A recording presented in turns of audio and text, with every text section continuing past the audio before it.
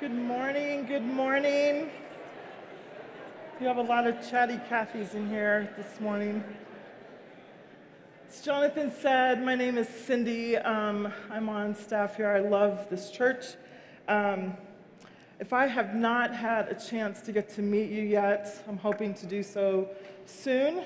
And for those of you who are with us for the first time, let me just say that you are all welcomed here, and all of who you are is welcomed here, and we mean that. What you are going to find here is that we are real people. If you were expecting perfect, not going to happen here. Sometimes we're a little messy on the journey, but we are on a journey together. And in that journey, we are discovering more and more truths about who God is and what He's doing, not only in our individual lives, but as us together, and also what He's doing out in our community and beyond. And we're joining Him on that journey. And that's really who we are. We are in the middle of a summer series called Table Manners for Flawed People. Remember, I said we were not perfect here. Any other flawed people walk in this morning? See, I see those hands. We're in the middle of studying 9 different characters who are located without Scripture. And these 9 roughly line up with the Enneagram, which is a tool that allows you to discover more about who you are and more about who other people are and how you can relate within all of that. And so we've been discovering more and more about these 9 that we've been talking about. Each one of these 9 have had hopes and dreams along their way, along with their daily struggles. And we're getting a chance to look at their stories to see what motivated them, the lessons that they learned along the way, and we're getting a chance to identify with them. So we've invited them all to our table. Now, one thing I love a lot of things about this church, but one thing I love the most is the importance, how we recognize the importance of the table. It's a place where relationships can be formed, community can take place, and we get a chance to grow deeper within ourselves and with each other around the table. Jesus himself uses the table to describe his kingdom, and also he uses the metaphor of the table.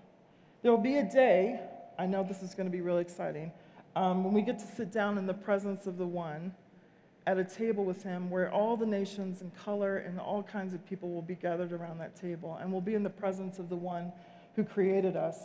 Now, being an artist, I believe personally that the table decor will be fabulous, and that the food will be limitless and have no calories. Can I get an amen? Okay, there we go.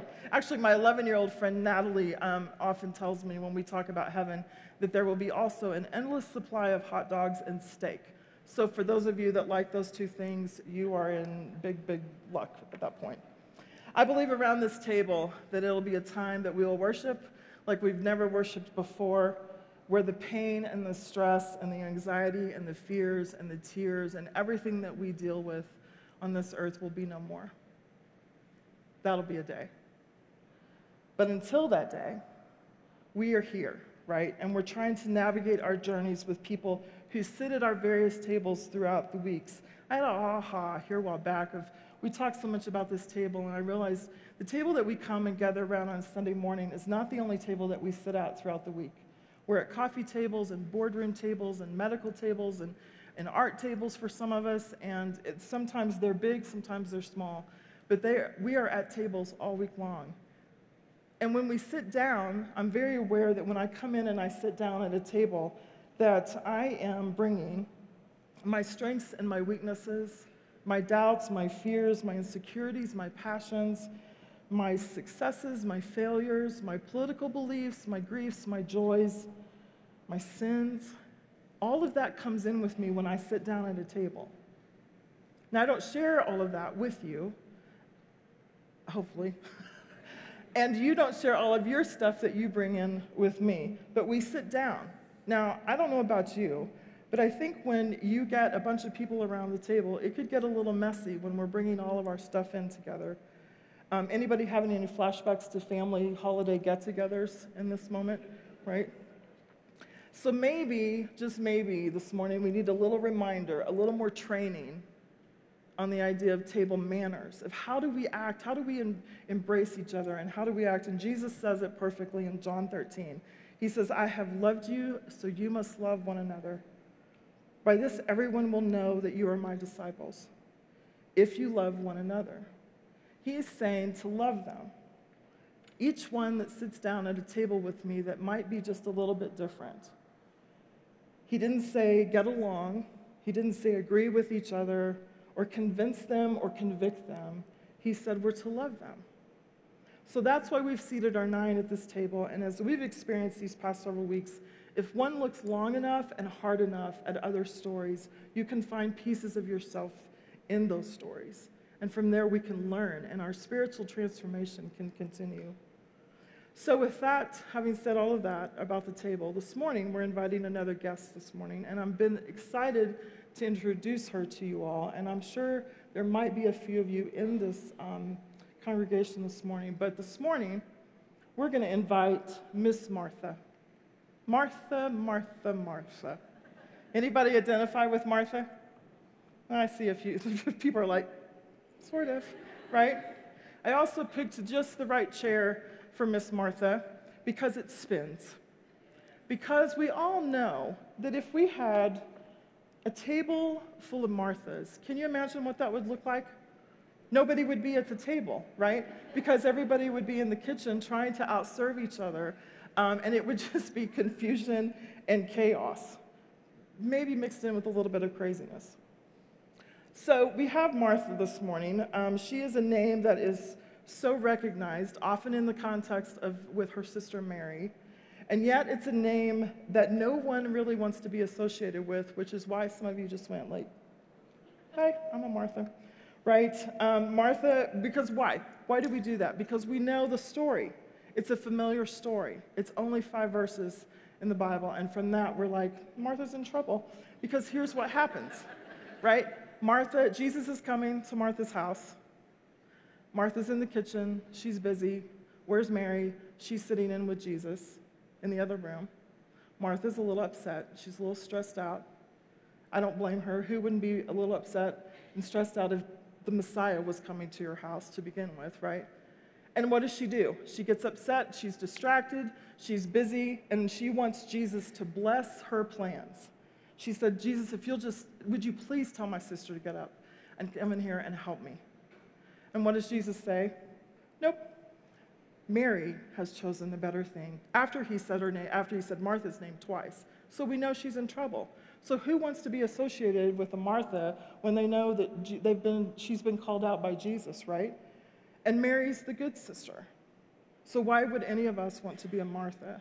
And yet we're created. Some of us in this room are wired and created that way. So that could be the end of the story, or is it? This morning, I want to share with you some of the insights that I gained personally when I started studying these 5 scriptures in a new way. So Luke 10:1.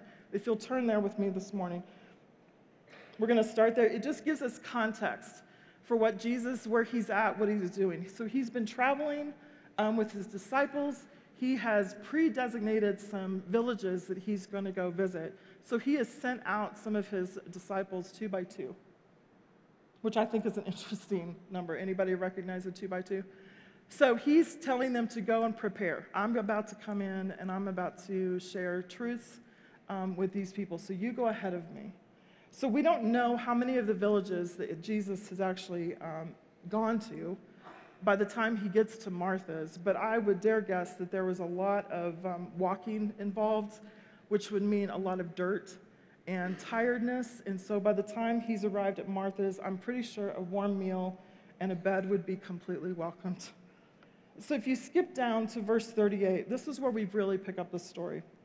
And we learn a couple of things right away about Martha. And it says, now as they went on their way, Jesus entered a village, and a woman named Martha welcomed him into her home, into her house. What we learn right away is that Martha is both hostess, but she's also a homeowner, which I have overlooked every time I've read these scriptures. It says that she welcomed Jesus into her home. And when I did some research on that, it talks about Martha being in charge. She was responsible for her house. And actually, the name Martha is the feminine form of an Aramaic word meaning Lord or master. So she's the homeowner. She owns the mortgage, right?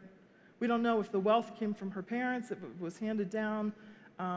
It also talks later about, scholars talk about how large her house would have been because she was able to handle Jesus and all of his entourage. If you look at verse 39, it says, "And she had a sister called Mary who sat at the Lord's feet and listened to his teaching." And we go on to read, "But Martha was distracted." Now I want to pause there because a couple of things that's so easy to overlook in this story, and I think it's regarding relationship and also duty. In John, we read that there was an established relationship between Jesus and Martha and Mary and their brother. It says he loved them. We know that Jesus loves Martha. We know Martha loves Jesus, and she's welcomed him into her home. And by being hospitable and serving a meal in that culture, in that time period, was almost a sacred duty. It's not something that was rare. It was just this moment, this thing that you just did, right? You're going to welcome someone into your home. So what Martha's doing is a good thing. She's doing what's expected in that time. She's doing the normal thing. Who wouldn't be making sure that the rooms are cleaned and the sheets have been changed on the bed and the candles are lit and the kitchen has got all this great food with all these flavorful aromas that you're smelling. But here's the thing, we sense the tension when the word distracted gets used. She's distracted. So why is she distracted? I believe she's in the kitchen and she's busy, and Jesus is in the other room and she's hearing him with his truth and his teachings, and she knows Mary is sitting in there getting all of that truth. And I think there's an internal struggle of, I've got all of this to do, this is my checklist, it's what's expected of me, and then I have to be able, but I want to be able to go and sit and listen to this Messiah, this one that I love, this one I want to learn from. And I think that's where it comes from. It talks about her being distracted or being cumbered. Other translations actually read she was worried and upset or anxious and troubled with much serving, her busyness, because there was so much to be done. Now, if we were to ask Martha to take the Enneagram test, I believe she would identify as a 2. Let me read you just a little bit about who 2s can be. They are empathetic, sincere, and warm-hearted, friendly, generous, and self-sacrificing, but they can also be sentimental, flattering, and people-pleasing. They are well-meaning and driven to be close to others, but also can slip into doing things for others in order to be needed. They often struggle with acknowledging their own needs. Now, at the healthiest, when a 2 is really, when they really have looked at who they are and they're learning more and more about how they're wired, at their healthiest, they can be generous, giving, encouraging, and appreciative, able to see the good in others. Serving is important, but they've also learned to take care of themselves too. They embrace that they are loved for who they are, not the busyness. When a 2 walks into a room, they will look around and quickly start thinking, what needs to be done here? Quickly assessing the situation. How am I needed, and how can I care for others? When they are unhealthy, they can be intrusive, needing to be needed, so they hover and meddle and control. They sometimes cannot do enough for others to the extent of actually being burned out. Pride can also cause them to resist being served by others. They'll say, I'm fine, when everything inside is spinning out of control. Because sometimes the 2 will say, believe it, if I serve people, they will like me. If they like me, then I have value. If I have value, that means I'm needed. And if I'm needed, then that must mean that I'm loved. So after looking at the desires and the motivations of a 2, or a Martha in our case, let's go back to the scripture and pick it up in verse 40. And she went up to him and said, Lord, do you not care that my sister has left me to serve alone? Tell her then to help me. So Martha, again, is focused on the busyness, how many people she's got to actually prepare food for. And I said before, when you know the Messiah's coming, I'm thinking that that would add a little bit of extra stress. Can you imagine her in the kitchen and she's whipping up the potatoes so hard that they're now liquid, but she's mumbling under her breath about why Mary won't come in there? Not that my sister and I have ever had any moments like that. She happens to be here today, so don't ask her about those stories. But I think that in that moment, Martha is allowing her emotions and her busyness to consume her. She's letting them build to the point that she can't handle it anymore. And she goes to Jesus, accusing him of not caring. Anybody ever had that conversation, maybe internally with Jesus? Saying, gosh, don't you care about what I'm walking through? Don't you care that I'm worried about money for next month's bills? Don't you care that I'm sick and I'm in pain? Don't you care that my kids are struggling? Don't you care? I think we're all, as humans, we do that from time to time. And I love that she says that. She's so honest and human in that moment, and I definitely identify with that. Do you not care? Do you not care? She's wanting Jesus to agree with her also about, hey, could you get Mary to come in here and bless my busyness? Right? It's her plans of busyness, and could you bless that? And so we all know Jesus' response. We've already talked about it, and it's kind of tongue-in-cheek at times, but it says, the Lord answered her in verse 41, Martha, Martha, Martha, Martha, you are anxious and troubled about many things. Martha, Martha. She's the only woman in the Bible to have her name said twice. Now, normally when that happens, it's not a good thing, right? Normally you think that you're in trouble. But I can't help but wonder when I read the scriptures this time about what was Jesus' actual tone. A couple of the resources that I was looking at actually said, Jesus rebukes Martha. And I'm thinking, gosh, that feels a little harsh, using the word rebukes, and what kind of harsh tone would he have used? I don't think that sounds like him because of the relationship that he had with her and that she had with him. So what instead if his tone was one of compassion and also longing? Compassion in the very fact that he cares for her and he loves her, but also longing when he says Martha, to say that he knows what she's missing in the moment. He wants her to get it, right? He wants her to know that she's missing that, and it's all in the name of serving. It's all in the name of busyness. And I love when he says, you are anxious and troubled. He's letting her know, he's letting us know that when he says you are, he sees us and he knows us. And then he's naming what it is that she is. She's anxious and troubled.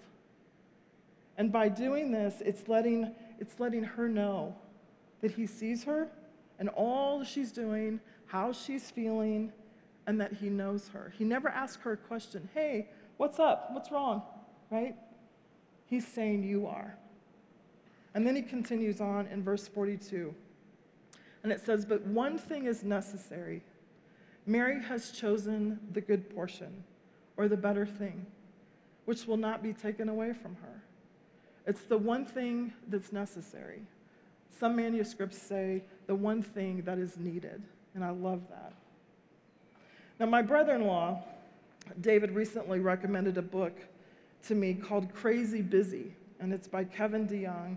And I had to laugh the other morning. I was having a cup of coffee, sitting on the couch, and I was reading through it, and I got done, looked at the clock, busy, had to get ready to get over to, here, actually, for work, and I laid the book down on my coffee table on top of it another book that I had just bought this summer. And I picked it up, and I had to start laughing because the book underneath Crazy Busy is 1001 Ways to Slow Down. That speaks volumes, right? And I kid you not, I have pictures to prove it.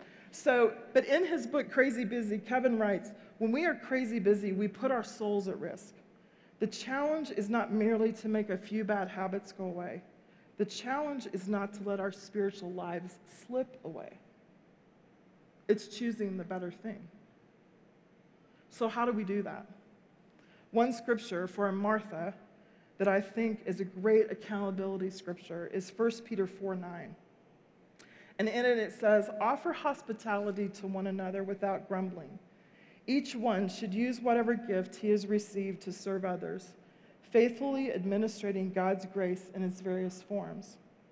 If anyone speaks, he should do it as one speaking the very words of God. If anyone serves, he should do it with the strength that God provides, so that in all things God may be praised through Jesus Christ. To him be the glory and the power forever and ever. Amen. I love the line, if anyone serves, he should do it with the strength that God provides, not in his or her own strength. In order for a Martha to know when and how to serve, we have to stop. We have to slow down in order to be able to listen and be directed by him. The accountability question in that for me is, am I serving in my own strength?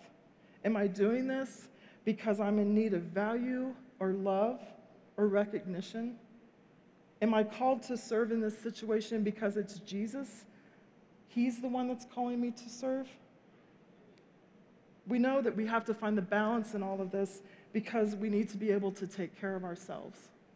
We cannot serve others in Jesus' name in a state of depletion, because the scripture very plainly tells us it's about him and it is for him.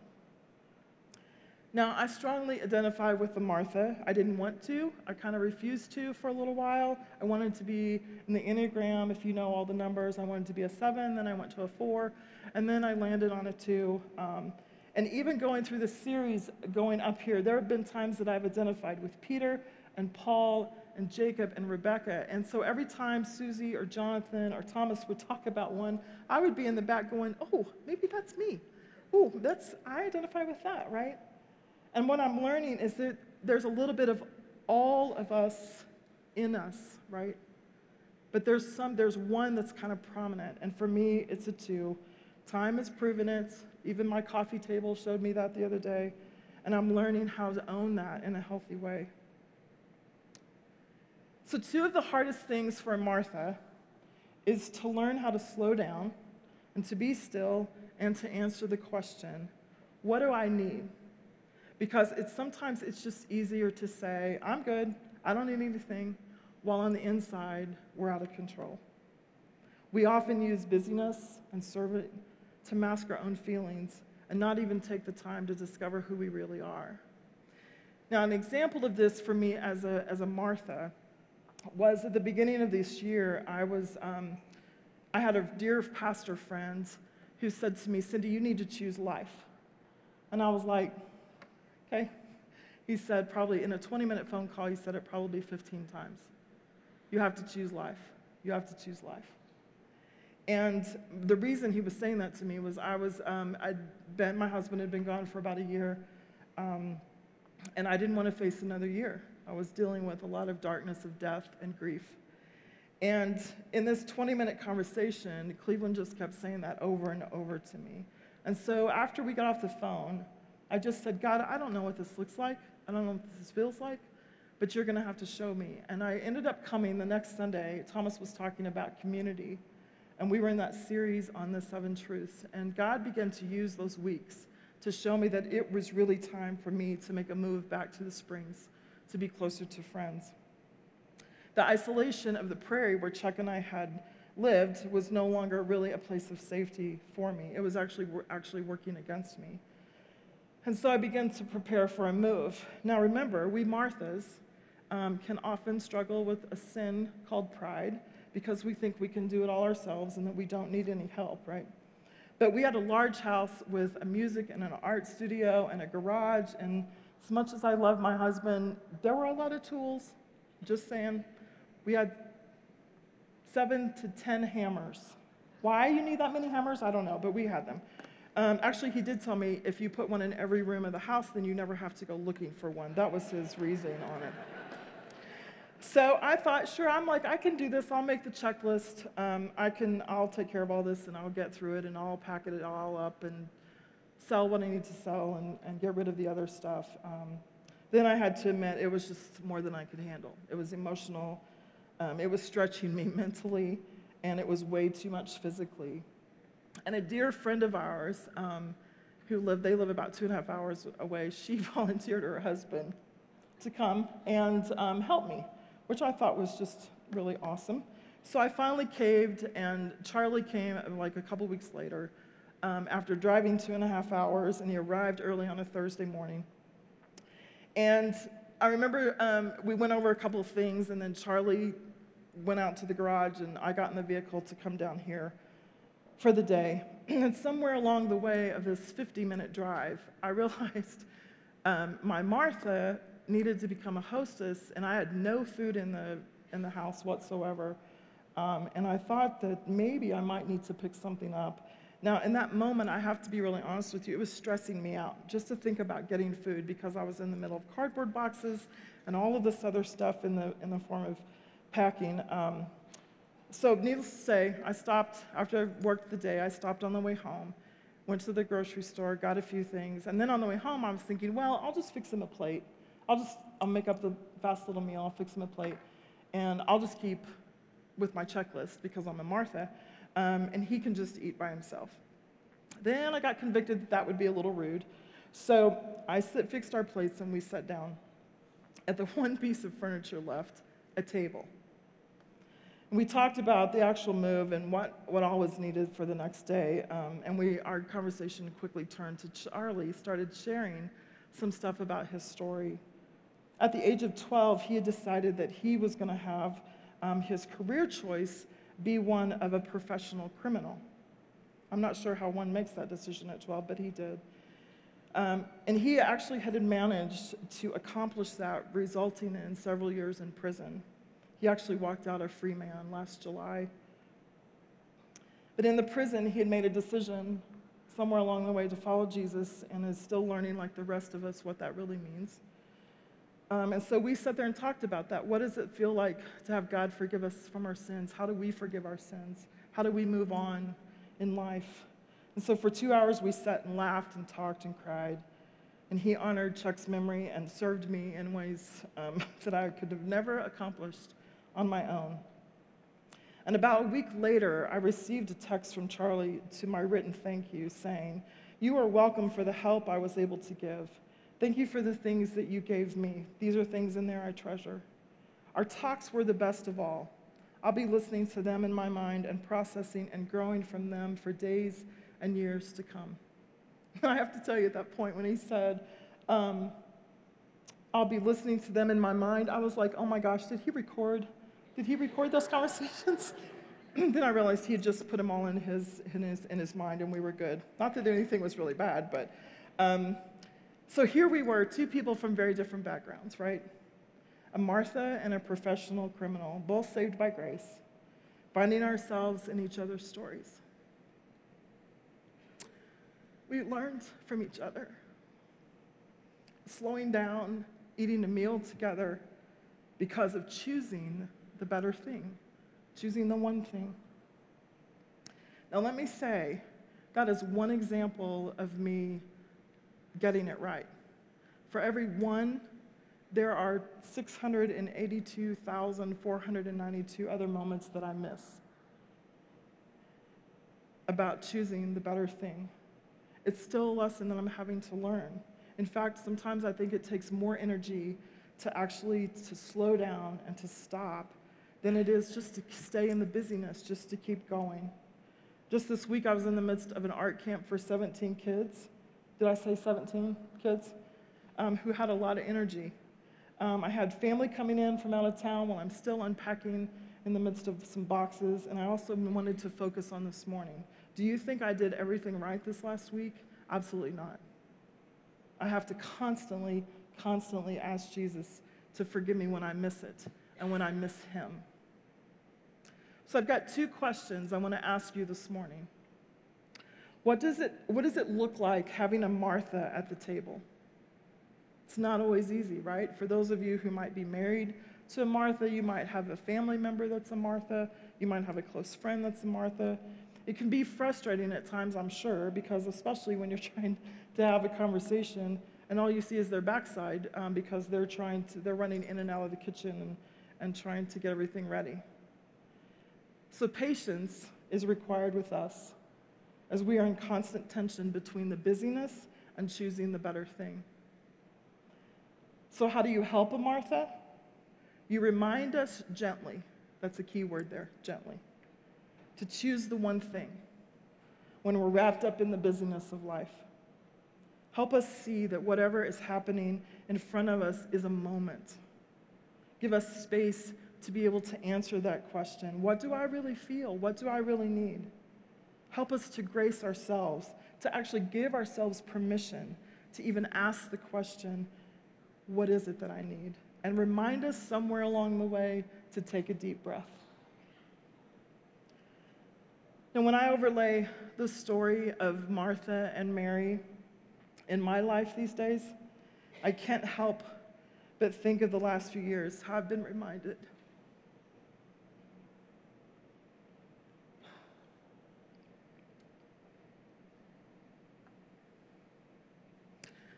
of the fleeting nature of time,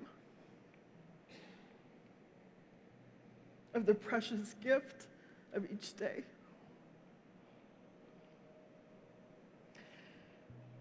You know, each one of us gets 1,440 minutes per day, minutes that we fill with job obligations, errands, household chores, shuttling kids to various activities, and more, and these are all worthwhile.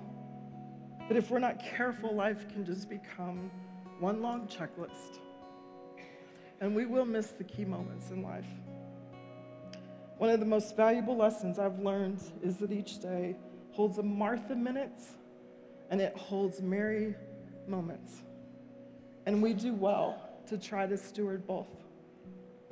Minutes are those second-hand ticking on the clock on the wall, the mindless oozing of minutes into hours, hours into days, days into months, and years and decades. A whole life that just passes us by. But the moments, they're time standing still. They're invitations to stop and to be fully present, to engage in laughter over something silly, to listen to someone's struggles, to watch a sunset, to hug, or maybe kiss a little longer, to hold the hand of a friend. It's in those moments that you can see, you can hear, and you can breathe, and you can just be. I don't know this, but you can let I don't know if you know this, but you can let dishes go unwashed to spend time with your kids. You can let laundry go unfolded to snuggle in front of a movie with your spouse. You can let the dust settle on the furniture when someone unexpected arrives. You can even put your cell phone down and actually talk to someone face to face. Remember the book I mentioned, The 1001 Ways to Slow Down? Well, number 1 in that book, it says to unplug. Moments beckon us to stop doing and to choose the one thing, the better thing. No one, no matter who we identify with at this table, all of us in this room need to hear this. I felt so strongly that Jesus wanted me to say this to all of us this morning. You are anxious and distracted. You're overwhelmed. And many of you are troubled about many, many things. But there is one thing that is necessary, one thing that is needed, and that's Jesus. In Kevin's book, The Crazy Busy that I mentioned, he asked the question that I want us to close out thinking about today. And it says, if someone recorded your life for a week and then showed it to a group of strangers, what would they guess is the better thing, the one thing in your life? That question startled me even this week. What would you see if you'd followed me around? What would I have seen in your life if I had followed you? So as we get ready to close, we're going to give you a little bit of space, a little bit of a moment where you can sit and you can engage in these lyrics that Kitty's about to sing over us. We've got the prayer and the candle walls. If you need to go and maybe say something, write something to Jesus, or light a candle just to mark this moment of maybe today I'm going to choose the one thing. Maybe today I'm going to choose the better thing. This space is just going to be yours for these next few minutes. It's not going to go on real long. You engage with God as you need to. Let him speak to your heart. Let him say, you are. And listen to what he says in that. You can stand, you can sit, but I challenge all of us to engage in this moment.